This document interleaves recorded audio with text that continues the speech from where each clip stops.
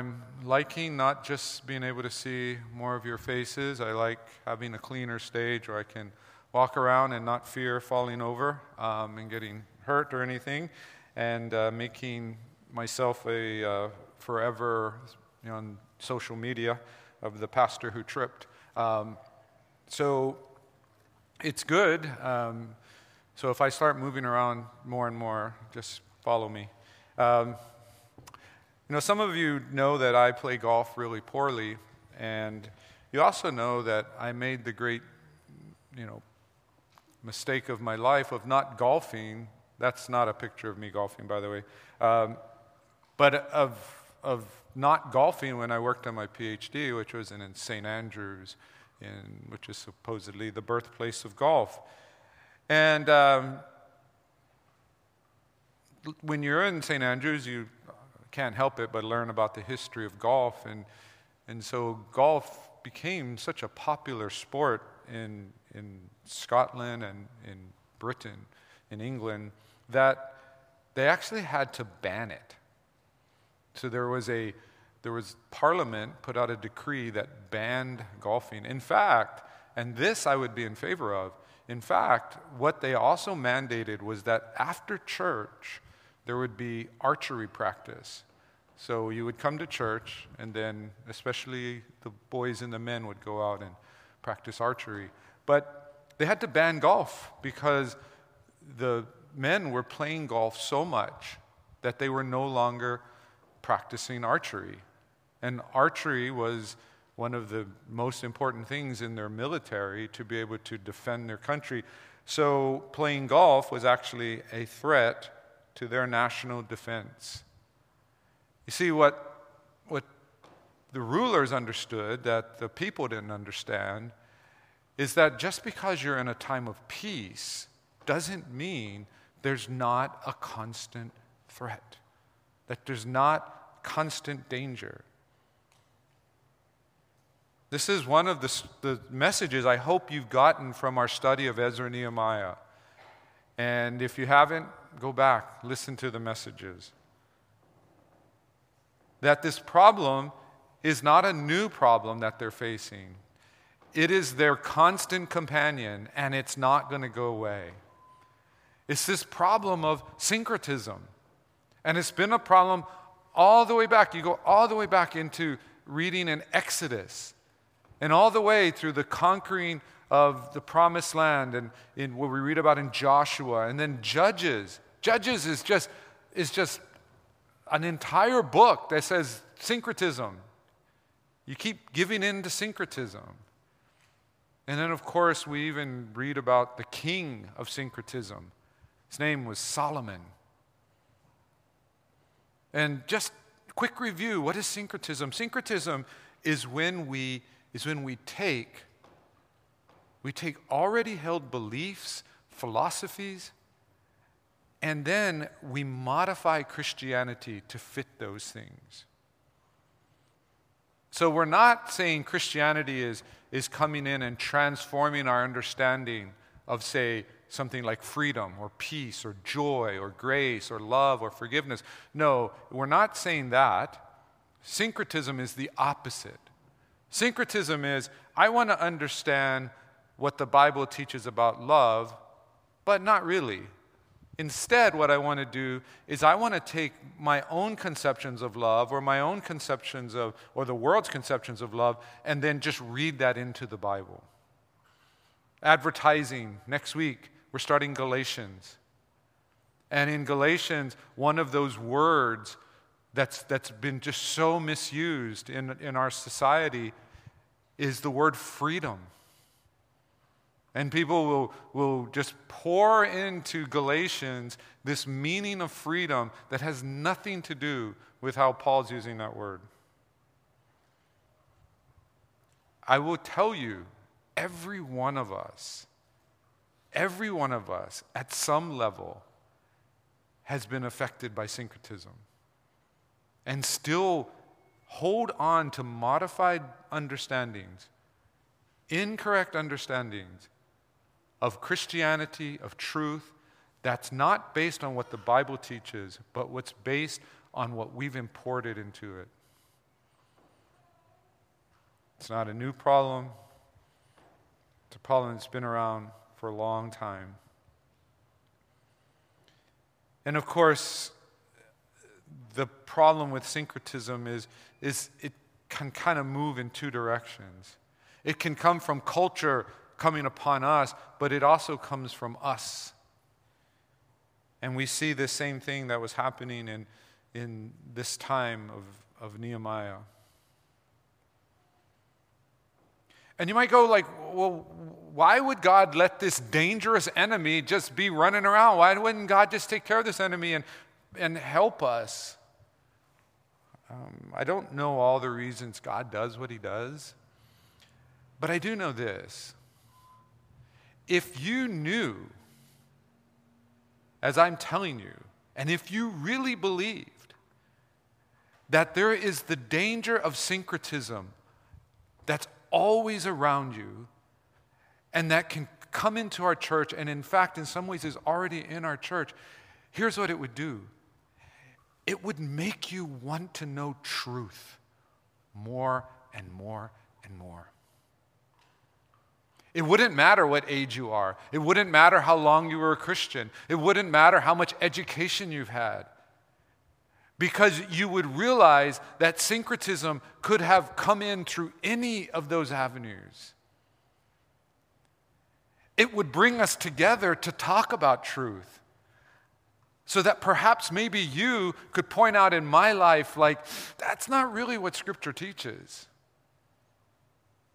That seems to be more like something that you read in some kind of psychology book. Or that's something that's more coming out of, culture. It's not really coming out of Scripture. What it would do, and what it should do for us, is it should help us continue to refine our faith, refine our beliefs, that the impurities in our beliefs would be gone. And we would have a truer and purer faith. And that's the problem.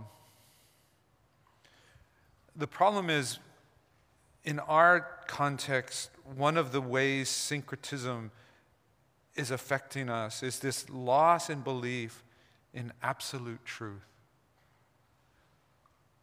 Like, we just can't believe it because, all of society goes in the other way. To think that the Bible could be absolute truth, for some people, and I would say for most people in the world, is just crazy thoughts. You might think like, doesn't everybody think this about the Bible? Doesn't everybody think there's such a thing as some kind of absolute truth, even if they don't believe in the Bible? And the answer is a resounding no. They don't.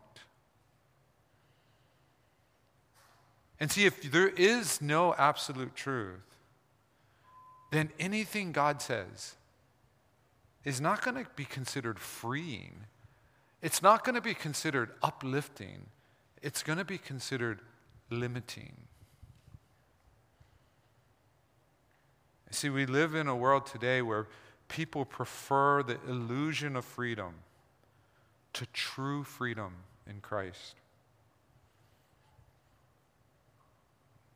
I mean, just think about this. If everybody had God's law written in their hearts, everybody had God's law written in their hearts, and we were all living according to that way, do you think you could leave your doors unlocked? Do you think you could go for a walk at 2 a.m. anywhere in any neighborhood?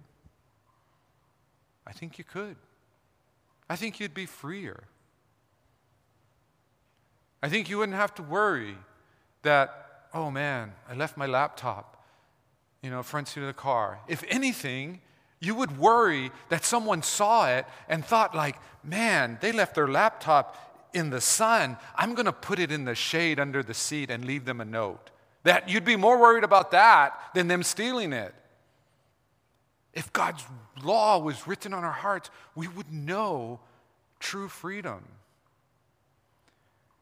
Instead, we take this illusion of freedom and then protect ourselves from each other. You know, I was just in California, and I went to LA, and, you know, we stayed in I thought, kind of a mid-level hotel, but, you know, my wife's relatives told her, you guys don't go out at night. Don't walk around that neighborhood at night.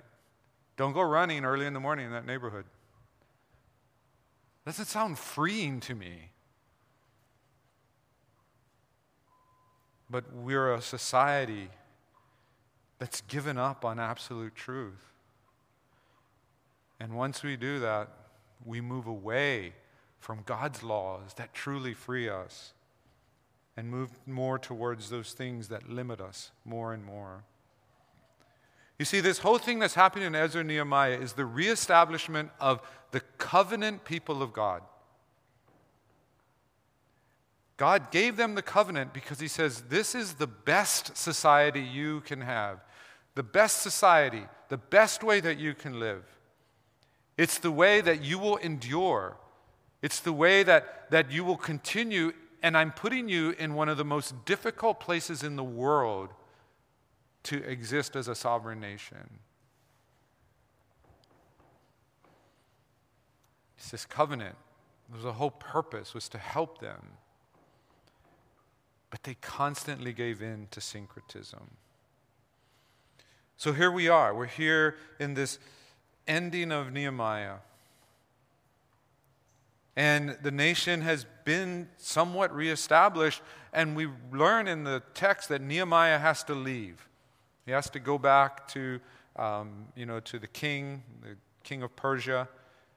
And he has to leave for a little while, and he's eventually going to return. We don't know how long he was gone, but probably not for very long. Maybe a few months, maybe a year or more. But one of the things that we look at first is that some of the things have taken hold, even without Nehemiah there. So in verse 1 of chapter 13, it says, on that day they read from the book of Moses in the hearing of the people, and it was found written that no Ammonite or Moabite should ever enter the assembly of God. For they did not meet the people of Israel with bread and water, but hired Balaam against them to curse them. Yet our God turned the curse into a blessing. As soon as the people heard the law, they separated from Israel all those of foreign descent. Now understand what's going on. We've talked about this before, about the intermarrying and all of that this wasn't an ethnic thing. In fact, in a lot of ways, these people are pretty closely ethnically related. Plus, there's a lot of multi-culturalism that's already taken place. This isn't an ethnic thing. This has to do with the problem of syncretism. This has to do with your having people who do not agree with the covenant, and they're there in the temple worshiping with you. And this is one of the dangers of syncretism. When we compromise our worship. We compromise our worship. You see, true worship is worship that comes from God's people to God. It's not directly, intentionally evangelistic.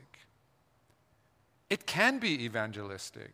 People can come to a worship service and they can see God's people worshiping, and they can hear God's word, and they can say, I want to know, why are these people this way? It can be evangelistic, but worship is not specifically evangelistic in that sense. We even hear about Ezra and Nehemiah. We hear about the people in the surrounding area hearing the worship that's taking place in Jerusalem. But make no mistake, when they hear the worship, they're not going, oh, they're worshiping in Jerusalem. Let's go join the covenant. No, they're afraid. Some of them are actually trying to figure out how to stop it. It's this syncretism, this compromising of worship. And we can see in their time, it was the temple. And it wasn't that they were to separate from the other people completely. It was just in the temple worship. We're going to see later on that they're still going to be living with people from different groups. They're still going to be doing business and trade with people from different groups. But this worship was to be the covenant people of God. And so we think about this and we go, well, our situation's not exactly the same. And you're right, it's not exactly the same. We don't have temples, not like they had a temple. And in fact, if we read the New Testament, what Paul tells us, Paul says, if there's non-Christians hanging out with you, let them hang out with you. How else are they going to know? In fact, Paul said, you know the people you should get rid of? And even getting rid of them is just temporarily, hopefully, that they'll come back. But those are the people who claim to be Christians, but are not living as Christians. Separate from those people. Embrace the non-Christian. It's funny how our churches do the opposite. We don't embrace the non-Christian. In fact, if we had people whose sinful lives was more apparent in their outward, how they dress, how they act, how they talk, they would not feel welcome in a lot of our churches. I have prayed, and I continue to pray, that God will bring more and more people like that to our church. And it's because I believe you guys are ready for them. I believe that you're not going to judge them because of how they look, or how they speak, or the lifestyle choices they've made, but that you're going to love them. We're not saying we're going to condone people's sinful behavior, no. But you're going to love them. But it's funny how we accept that. I mean, we don't accept that. We don't make people like that feel comfortable in our church. And yet, if someone's a church member who may be deeply caught up in sin, we're cool with it. Let's not make waves. If anything, this text more applies to that situation, where people are identifying as the covenant people of God, and yet they're still caught up in sin. And I'm not talking about the sin that we struggle with. I'm talking about the sin that we know is sin and that we willfully do, and we are going to keep doing it because it's what we do.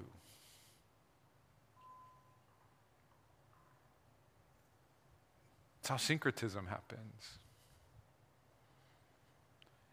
And by the way, with us, worship is different too. I asked this question on Wednesday night. If we decide Sunday morning is going to be more reaching out to the community, where we have people who are Christians, non-Christians all here together, that's great.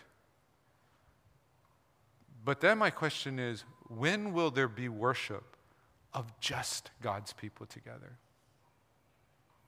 Are you willing to come another time where it's just God's people who aren't thinking about who else is there and pouring out your heart to God in worship together? I don't think we have that time at our church. Maybe I'll give John that job.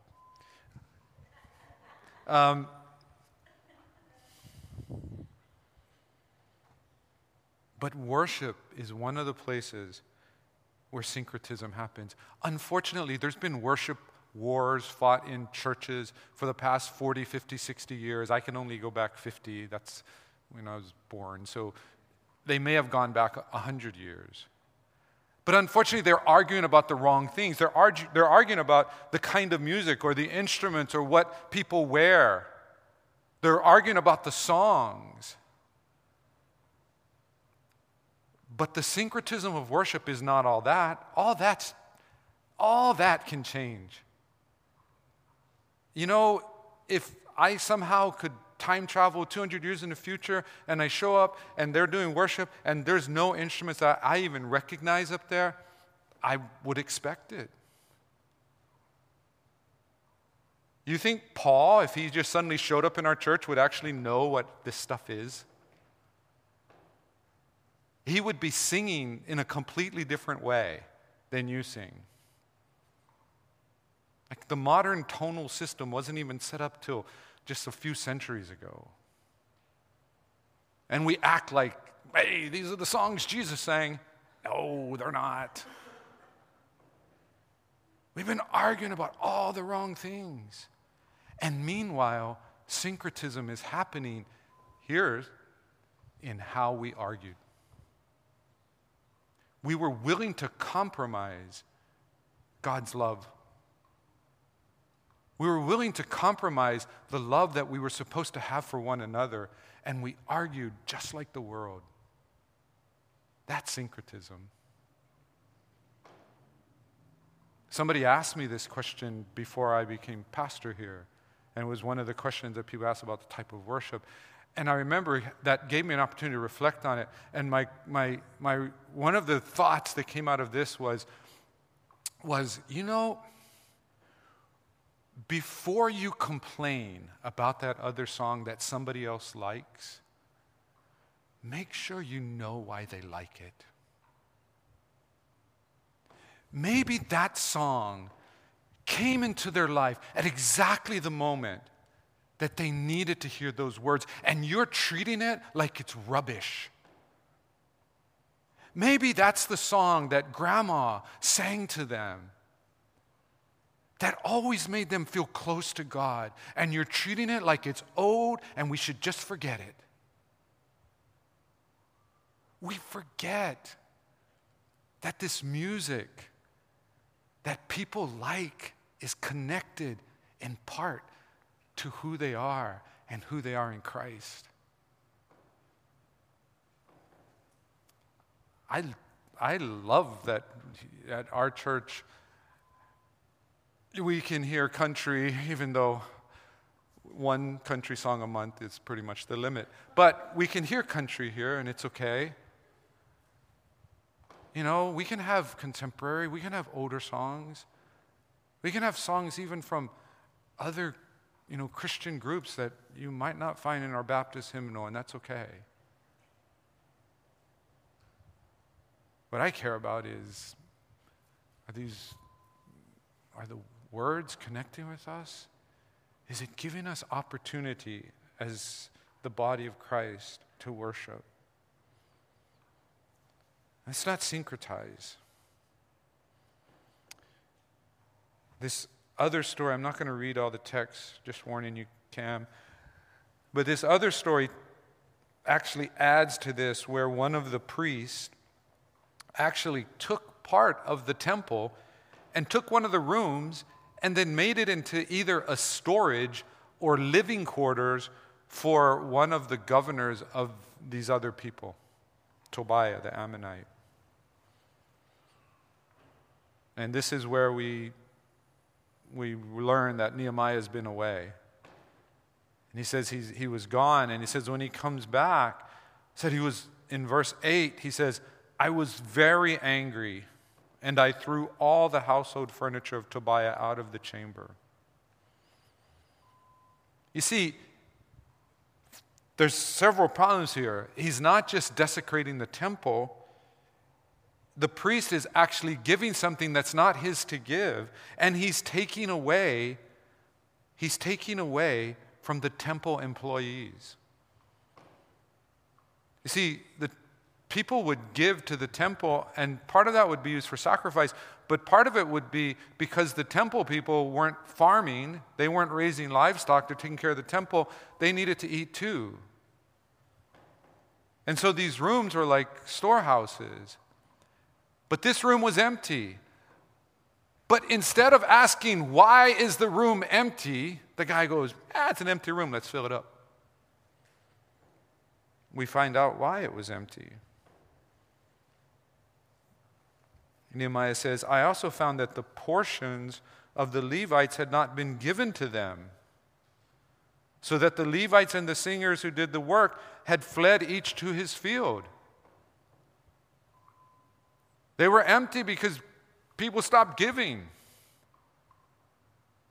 If you remember, just back at the end of chapter 10, when they had this big, I would call it a pep rally for Jesus, but Jesus wasn't there yet. But it was this huge, worship time, and everybody's excited, and they all say, we will never neglect the house of the Lord.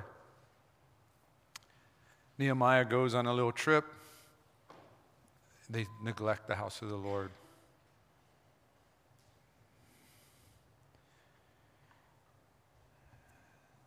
And so Nehemiah says exactly that. I confronted the officials and said, why is the house of God forsaken? And I gathered them together and set them in their stations.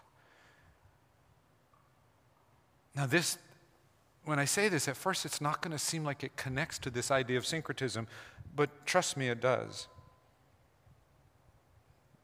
Because what Nehemiah is saying here is that we need to take care of and not take advantage of those who serve. There are those who serve. There are those who, whether they be paid to serve or whether they're lay people that are serving, there are people who are serving. And the thing about a true servant, and it's why I don't like these passages, I don't like to preach them, because a true servant doesn't say, hey, look at me serving. You know what I did today? I served God. Good 10 hours. What'd you do? Nobody does that. True servants, they just serve. They don't draw attention to themselves. What had happened and what Nehemiah had to come to correct is that the people around them who should have noticed, who should have said, we've committed to taking care of them, would take care of them. Sometimes that's what it takes. Paul does this. He does this in several of his letters. He'll name people, and one in particular, he talks about Epaphroditus. And he's like, I'm going to paraphrase a little bit. He's so awesome, that dude. You guys need to know. And he tells the church. He says, take care of him. How do we take care? Well, I think the first level is, first of all, just notice. Just notice. Just realize, again, that magic bunnies don't make the church happen. It is people doing things. Everything you have, everything that's online, the worship materials. If you guys get our prayer list throughout the week, that doesn't just magically appear. I wish it did. I wish, like how God wrote the 10 Commandments, He would do that with our prayer list. It would be so much easier. But He doesn't. Somebody does that work. How do bills get paid? How does money get counted? These aren't accidents. We notice, we acknowledge that a lot takes place here. I never really thought about the temple, that there had to be someone who swept up. I never thought about that. I just thought, like, it's the temple, they built it, I guess it takes care of itself. But there were all these people that were keeping the temple going. getting that gum that kid stuck under the bottom of the altar table, scraping it off, doing all of those jobs. Somebody has to do it. Do we notice? Well, of course, there's other ways. One is we can support them. And we can support them in a lot of ways. Of course, there's people think of the financial way. But understand, you're not giving money to pay people. You're giving money to the ministry, to the church here. And if you're thinking like, oh, I'm paying your salary, you got the wrong idea. Support has to go beyond that. One of the best ways you can support those who are doing things in the church, here, it's this thing, it's called participate. Participate. Don't just come when you feel like it. Participate. When there's a class, grow and learn. Be actively there, engaged. When there's a ministry, show up. Help out. If this is the community of faith, if we collectively are the temple, then we do things together. And I'm going to tell you, nothing is more discouraging to people who put in time and effort is to do something and no one comes. No one shows up. I'm going to tell you, the true servant keeps serving. They're not doing it based on who shows up. But if you want to be someone who takes care of and doesn't just take advantage of, show up. Pray. Pray for them.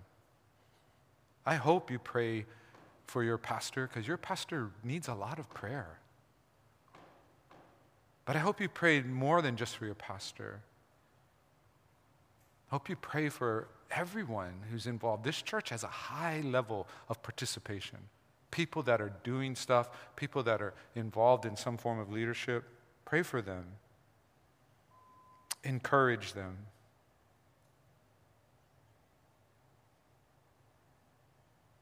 We need leaders. Paul writes about this in 1 Corinthians when he talks about his own job. He says, "We have received not the spirit of the world, but the Spirit who is from God, that we might understand the things freely given us by God." And he's saying, we, and he was not talking about the church in general, he's talking about he and his fellow apostles. We have this job that we've been given. And we now can teach you and help you. And we find here in Nehemiah, the leader is the ultimate guard against syncretism.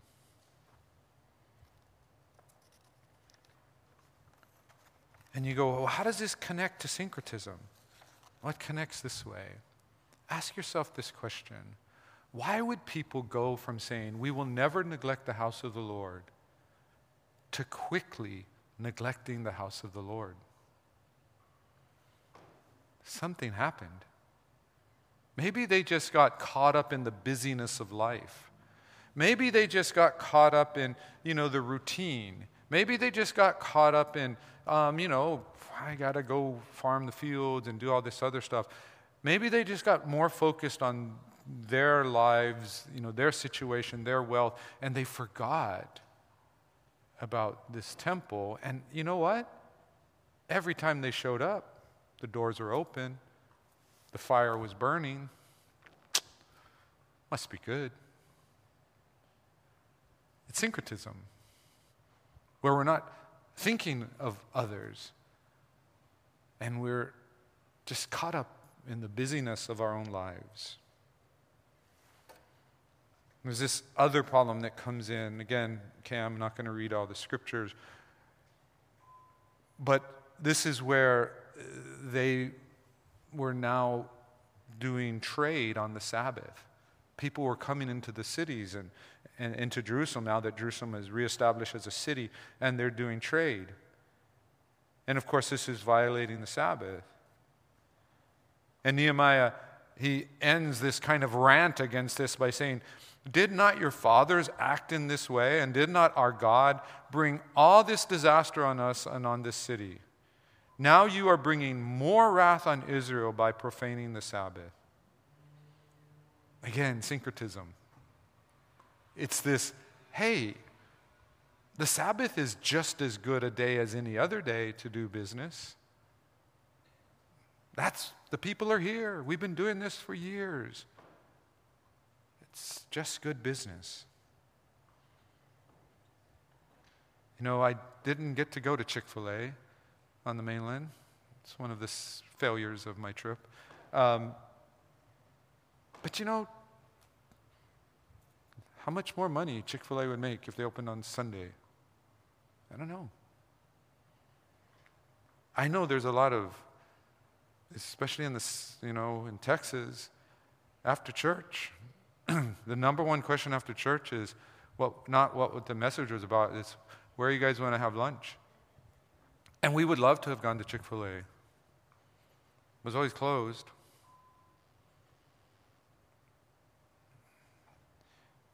Not saying we should go back to blue laws about closing everything on the Sabbath, but the bigger question is, are you willing to keep the covenant even if it seems a practical disadvantage to you? Even if it cuts into your bottom line? Even if it takes away from valuable things that you think you could be doing? Yes, he's talking about the Sabbath, but he could be talking about anything in the covenant that we compromise.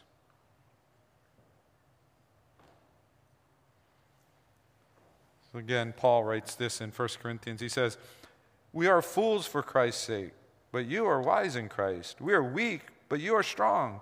You are held in honor, but we in disrepute. By the way, Paul's being sarcastic. To the present hour, we hunger and thirst. We are poorly dressed and buffeted and homeless, and we labor, working with our own hands. When reviled, we bless. When persecuted, we endure. When slandered, we entreat. We have become and are still like the scum of the world, the refuse of all things. This is the best Christian who's ever lived, describing his life like this. And we think good living, a good Christian life, is the opposite of these things. Become the scum of the world. Paul is one of those guys. I'm not going to compromise. I'll sacrifice everything. The last section, verses 23 through 27, goes back to that same problem we had before, that we talked about before, this intermarrying. And again, intermarrying is not an ethnic issue. It was that they would intermarry and that they would ultimately syncretize. It ultimately compromise their faith and begin to worship false gods and follow the customs that went against the covenant. And here's my profound thought about this. Syncretism is sneaky and dangerous. Syncretism is sneaky and dangerous. For so many of these things, you could argue that they just make sense. There was good reason to do business on the Sabbath. There's good reasons to intermarry with these other cultures. It would create stronger bonds. It would create better trade partners. It would lessen the possibility of war. There may be all these great reasons. You can talk yourself into compromising God's truth. But make no mistake what you're doing. You're syncretizing. That's why syncretism is so dangerous, because it's sneaky. One day you're just saying it. You're just believing it. You're just living it. And unless somebody comes along and helps you realize you have moved from truth and you have syncretized with culture, you may not ever know it.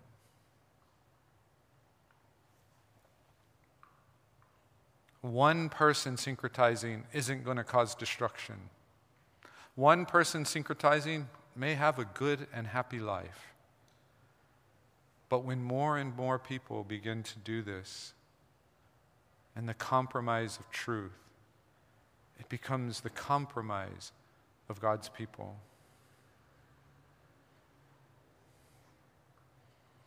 And that's why we haven't touched on all these passages, but you can go back in this whole chapter and you can see how strongly Nehemiah reacts to it, how harsh his reaction is to. Because he knows that we've only been reestablished for a year or two and we're already back to the same problems that brought our destruction. Will God have the same patience with us that he did with our forefathers, where at least they were able to hang around for a few centuries? Or is he just going to say enough? Nehemiah knows it. He does hard things. He takes harsh actions. If a modern Christian leader did what Nehemiah did, the person would be roundly criticized, not just from the world, from his own people. His own church would tell him, you didn't act loving and forgiving. You threw that guy's furniture out into the streets. What were you thinking? You should have handled it with more decorum. We can't really deal with sin the way that sin deserves to be dealt with. And it's hard because you care about the people.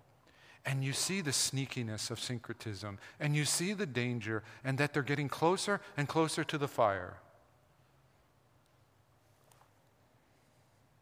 Paul writes again in 1 Corinthians. He says, I wrote to you in my letter not to associate with sexually immoral people, not at all meaning the sexually immoral of this world, or the greedy and swindlers or idolaters, since then you would need to go out of the world. But now I am writing to you not to associate with anyone who bears the name of brother if he is guilty of sexual immorality or greed, or is an idolater, reviler, drunkard, or swindler. Not even to eat with such a one. For what have I to do with judging outsiders? Is it not those inside the church whom you are to judge? God judges those outside. Purge the evil person from among you. Just reading that kind of makes us feel uncomfortable. What's he talking about? Right? We're going to have another inquisition. It bugs us. And yet he's saying, Corinthian church, you think you're being loving, but you're syncretizing. You're compromising. Why no compromise? Why no compromise? Well, one reason is small things get bigger. Small cracks in foundations destroy homes. Small little cavities can take out lots of teeth and give you gum disease. The smallest bit of cancer can metastasize. But the positive reason why no compromise, so that our light will shine. So that the light of Christ will shine through us. In Matthew 5:14-16, Jesus says, let your light shine. Be like a city on the hill. How can our light shine if we're constantly dirtying the lens?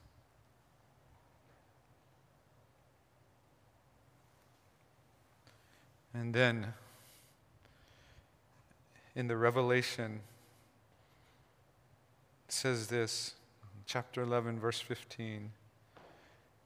Then the seventh angel blew his trumpet, And there were loud voices in heaven saying, "The kingdom of the world has become the kingdom of our Lord and of his Christ, and he shall reign forever and ever." Understand, when you are syncretizing, when you are compromising, you are saying, I'm in the kingdom of the Lord, but I'm becoming more like the kingdom of the world. This is saying, why are you doing that? Why are you going back to the thing that's going to be transformed into the kingdom of the Lord? Why? This is the whole reason we were created. To be the kingdom of the Lord and of his Christ.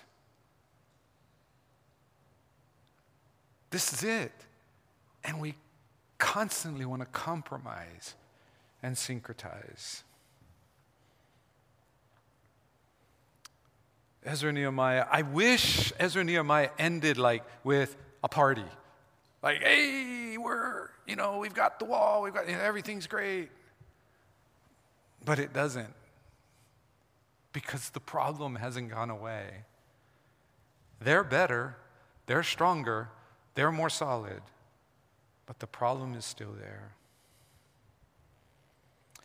And I think for us, I like that. I like that to know that I think our church, coming out of the pandemic, I think we're stronger. I think we have a deeper heart to know God's word and to serve. I think a lot of us have a stronger connection with one another.